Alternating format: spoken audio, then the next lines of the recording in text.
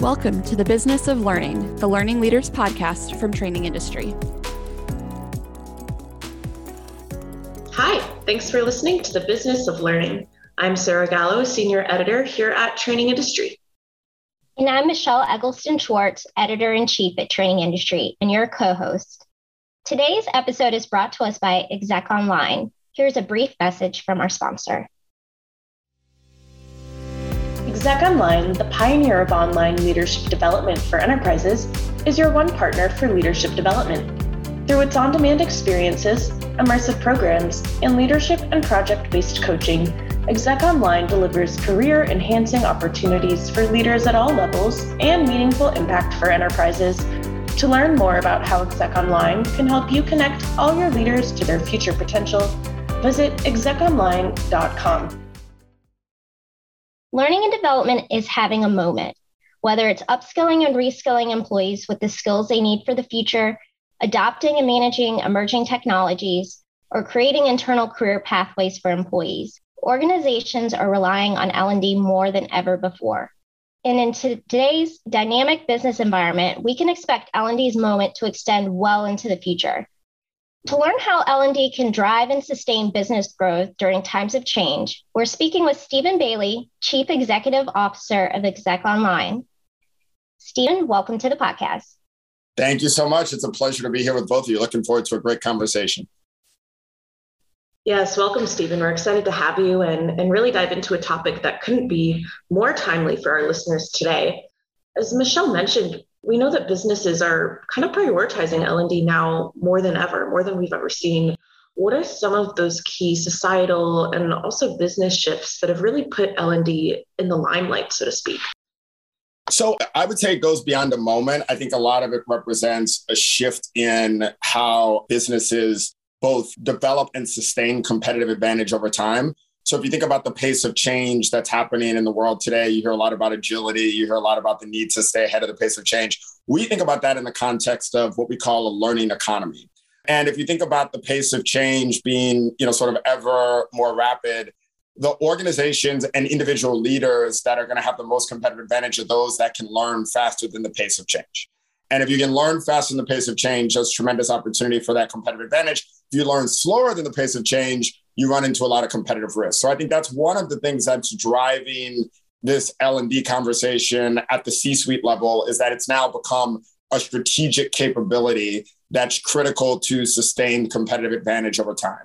I think the second thing that's driving this shift has to do with, obviously, the Great Resignation, the very tight labor market that we're in, and organizations recognizing that the employee value proposition needs to be much more about what employees are getting from their employer, not just in terms of a paycheck, but how they're building their careers with that employer over time. And increasingly, individuals are seeing their employer as either a partner in their career development or they're seeing it as an inhibitor of their career development. If they put you in that second bucket, they're going to be looking elsewhere. So that combination of tight labor market and the need for sustained competitive advantage through consistent learning, we think is really driving this trend.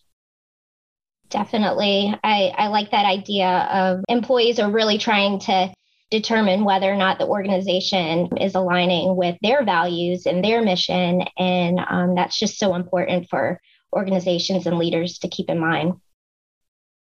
Can you touch on a little bit around how are companies leveraging L&D to remain competitive in today's business environment? What can they do? Yeah, so I think, if you look at L&D historically, and we focus at Exec Online on the leadership level, so we've got a very unique perspective there. There's typically been this trade-off between what I would call scale and impact. And so organizations have said, I can either touch all of my leaders in our case, or employees in the case of other L&D solutions, or I can get really high quality, high impact results for a relatively small number of folks.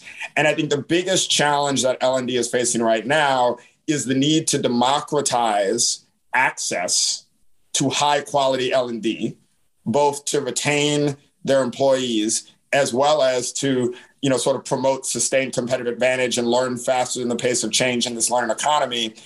So I've got to get it to everybody, but it also has to move the dial.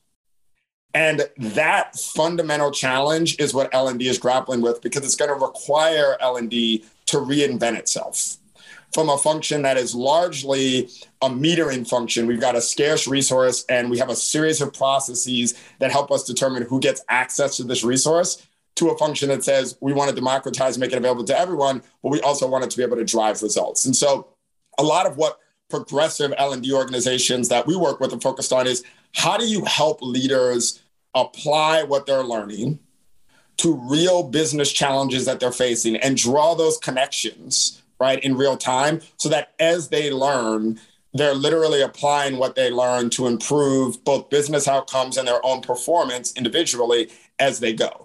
And, that type of approach is very different than sort of an episodic approach to development, where maybe you sit in a classroom and then you're supposed to figure out when you come back, how am I supposed to apply all these really interesting things that I learned? And so that shift from episodic to now continuous application back into what you're doing at the pace of, sort of the business, I think is something that L&D is trying to figure out how to do well at scale. And that's something that Exec Online really focuses on supporting our clients in doing. That's great. Yeah, I love what you mentioned, Stephen, about really democratizing learning and how it's important to make sure it's accessible to everyone, but also is really driving those results. And kind of going back to what we talked about employee value propositions, do you have any insights on how really democratizing the learning experience can help create an equitable and inclusive future of work? Because we know that is something that so many employees are looking for in an employer right now. Yeah, and that's a big focus for Exec Online. And we've been a pioneer there. And we think about it in terms of what we coined development equity. And it's this idea, if you think about pay equity, for example, the focus on gender pay gaps based on, race, other aspects of identity, and organizations, particularly over the last 10 years, have been super focused on it. And there's still a lot of progress to be made. But the progress that has been made is because it's been named and it's been measured. And in a learning economy, if you think about the need to learn fast in the pace of change, what's as important as pay? Development. And so you really need to think about development equity in the same way you think about pay equity, in terms of providing equitable access to not just check the box development, but career enhancing, high impact development opportunities equitably across your populations. And so we work with dozens of companies that are part of our Development Equity Council. And we really attack this issue starting with measurement, because you can't manage what you don't measure. And so it's about understanding what's the lay of the land today. If you look at how you distribute your development opportunities, who are those opportunities going to? That's step one. And then once you understand the baseline, in the vast majority of organizations, it's not what you want it to be, but that's okay. Because it's about, okay, how do we take what we've learned and use it to move the dial? And that moves into the second phase, which is often about when organizations try to figure out what's wrong, it's the processes by which they allocate development opportunity. Typically, a fair amount of bias in those processes. They're fairly subjective. So, for high potential programs and organizations, for example, 70% of organizations base that on a single subjective nomination from a manager. When you think about mentorship and sponsorship programs, over 70% of sponsor relationships are same race, same gender. And so those are the types of things that perpetuate the lack of access to equitable opportunity. And so progressive organizations are thinking about, as we democratize, that gives us the ability to remove a lot of these subjective gates to development opportunity and make it available to everyone. And so just to give you an example, at Exec Online, what we're really proud of is the fact that before we existed, if someone wanted to get a certificate from an elite business school like Stanford, they had to be tapped on the shoulder for special treatment. They had to fly out to Stanford. They had to sit in a classroom, typically a classroom that wasn't that diverse, a lot of white males in that classroom. And at the end of a week or whatever the length of time was, they would get a certificate from Stanford, and it was something you might put on your wall. But the number of people who got that was very limited. Today with Exec Online, if one of our organizations works with us, a woman in the Philippines sitting on her couch with 2 kids can pull out her phone when she wants to and get a certificate from Stanford to accelerate her career. And so that's the shift that we see. And organizations that are able to do that shift successfully are the ones that are going to be the, sort of ultimately the employers of choice. Right. Super important. I think it's important to note here also that, of course, learning leaders are tasked with a lot. They're supposed to be helping their companies solve current business challenges, but also help them navigate future ones, even if we don't really know what they are yet. What are some of those skills and competencies that really training needs to address to prepare organizations for the future of work and really help them remain agile and flexible? It's a great question. And we spend a lot of time, obviously, thinking about what's around the corner. And to your point, Sarah, L&D, that's one of the most important tasks. Like, can you help the business see around the corner in terms of critical capabilities that are going to be necessary for success as we move forward? We've, sort of developed a future-ready leaders framework that's focused on this exact issue. And what we've seen from observing tens of thousands of leaders and working with hundreds of organizations are three critical capabilities that are really rising to the top in order to be successful as we move forward. One is the ability to lead business transformation. So many different organizations are needing to reinvent themselves. Obviously, COVID is a great example of that, but COVID won't be the last need for reinvention. I mean, as soon as we felt like we're out of COVID, now there's war in the Ukraine and there'll be something else that's coming next. And so the ability of organizations to recognize that reinvention and business transformation is a constant. It's not an episodic thing that happens every, several years like it used to. And so leaders that have enough business acumen and business context and strategic savvy to understand how to shift the business in ways that are going to keep up with the pace of change, really important. Secondly, humans don't like change. And so you need to have empathetic leadership in order to help lead your teams through change. And it's both change in the workplace, but increasingly we're seeing that, sort of workplace personal life divide break down. And so a lot of the challenges that we've all faced over the last couple of years are being brought into the workplace. And so leaders need to be able to connect with their teams, not just around, their business priorities, but also how are they doing as a person, how their family's doing, and how is that affecting, right, what they're bringing to work. So that empathetic leadership piece is second. And then third, the ability to lead diverse teams inclusively. So if you look at the data on diversity and the performance of diverse teams are both the highest performing teams in an organization. They're also the lowest performing teams in organizations. And the difference is leadership. So if you lead a diverse team inclusively, you solicit different viewpoints, you allow people to have a safe space to challenge each other respectfully and celebrate those different viewpoints, then you get really strong outcomes from diverse teams. If you have leaders that cut off debate, that make people feel like they don't belong in a room because they have a certain background, that tends to lead to conflict, and you see team performance really break down. So the combination of business transformation, empathetic leadership, the ability to lead diverse teams inclusively, we see those as the future-ready skills that are going to separate the best leaders as we move forward. Those are all some great examples for sure. I think, of course, with all of this going on, it can be easy to get burned out as a learning leader. Do you have any tips for our listeners who are struggling to kind of roll out these timely programs and really support their people alongside all of these business transformations and shifts? Yeah, it's a great question. So the first thing we try to work with our L&D partners to understand is it's about quality, not quantity. And what I mean by that is not, it's only for a few people. It needs to be democratized. It needs to be available to everyone as you think about L&D. But the number of initiatives that you're democratizing does not need to be a long list. And I feel like a lot of times, because things are moving so quickly, it's like, we got to do all these things. It's like, no, you want to do high impact things. So, target and focus your bets on the things that are going to drive the most impact for the organization. I think there's a shift in metrics as L&D has become more strategic and is sort of front and center on the C-suite agenda. It's not just about smiley faces and how many programs did you run and how many people attended. Those are volume metrics. Those are quantity metrics. Quality metrics are, what are people learning? What are they applying to their roles? How is it accelerating their careers? What do our leadership pipelines look like based on the development that we're able to make available? And so in some ways, it really helps you focus on the things that matter and then just move all that other stuff to the side.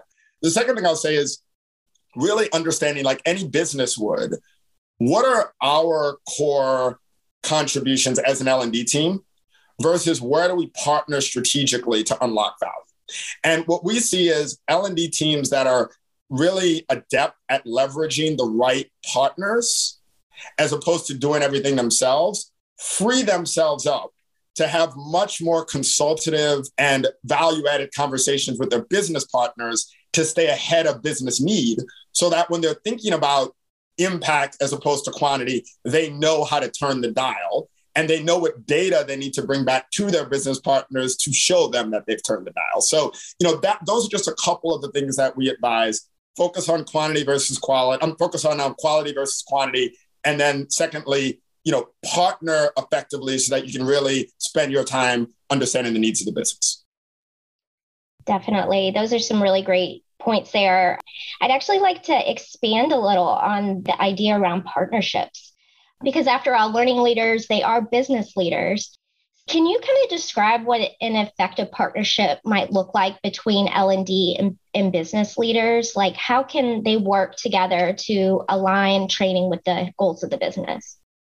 A lot of it is, it's the most effective L&D leaders that I've seen in doing this. They kind of follow a very consistent process around how they break down, right, the needs of the business and then deliver. So you want to come to the business and understand, if you're a business leader and I'm L&D, I'm going to you and saying, what are you trying to get after? Like when you really think about, I want to understand your strategy. I want to understand what you're trying to achieve. Once I understand what you're trying to achieve, the next question becomes, what are the capabilities from your team that are going to be critical to executing that strategy? Because almost every strategy looks good on paper, right? It's the execution where it breaks down. And so what are the capabilities you need? Once I understand those capabilities, let me map those capabilities to specific development solutions. And that's why this applied learning piece is so important. It's got to be about how are we going to apply what we're learning to get after, right, those strategic objectives. And then what the most effective L&D leaders do, when they set that up front, they then are able to say, okay, if these are the capabilities that you care about, this is how I'm going to show you the ability to move those capabilities. And you set it up front, right? This is the data I'm going to bring back at the end. And if the data says this, we can agree, right, that we're getting after this priority. If you do it on the back end, it's too late, because then it just seems like a post hoc justification for whatever it is you're doing. But if you really sit down with the business leader, listen to them, understand their needs, agree on the things you're trying to get after, and agree on the metrics that are going to determine success up front, then you can get after those metrics, come back, bring them the data, and you just build a tremendous amount of trust. And that leader then wants to reinvest back into development in significant ways. That's great. I think, of course, establishing this partnership, like you said, is kind of easier said than done, especially for maybe learning leaders that are new to their roles or their organizations, or maybe even learning and development in general. Do you have any tips for those listeners who are really struggling to gain that seat at the decision-making table? Yeah, so particularly if you're new to the organization, Sarah, one of the things that I think is super important is like the early listening tour. And I feel like a lot of L&D leaders, especially in this environment, there can be a lot of pressure just to come in and do stuff.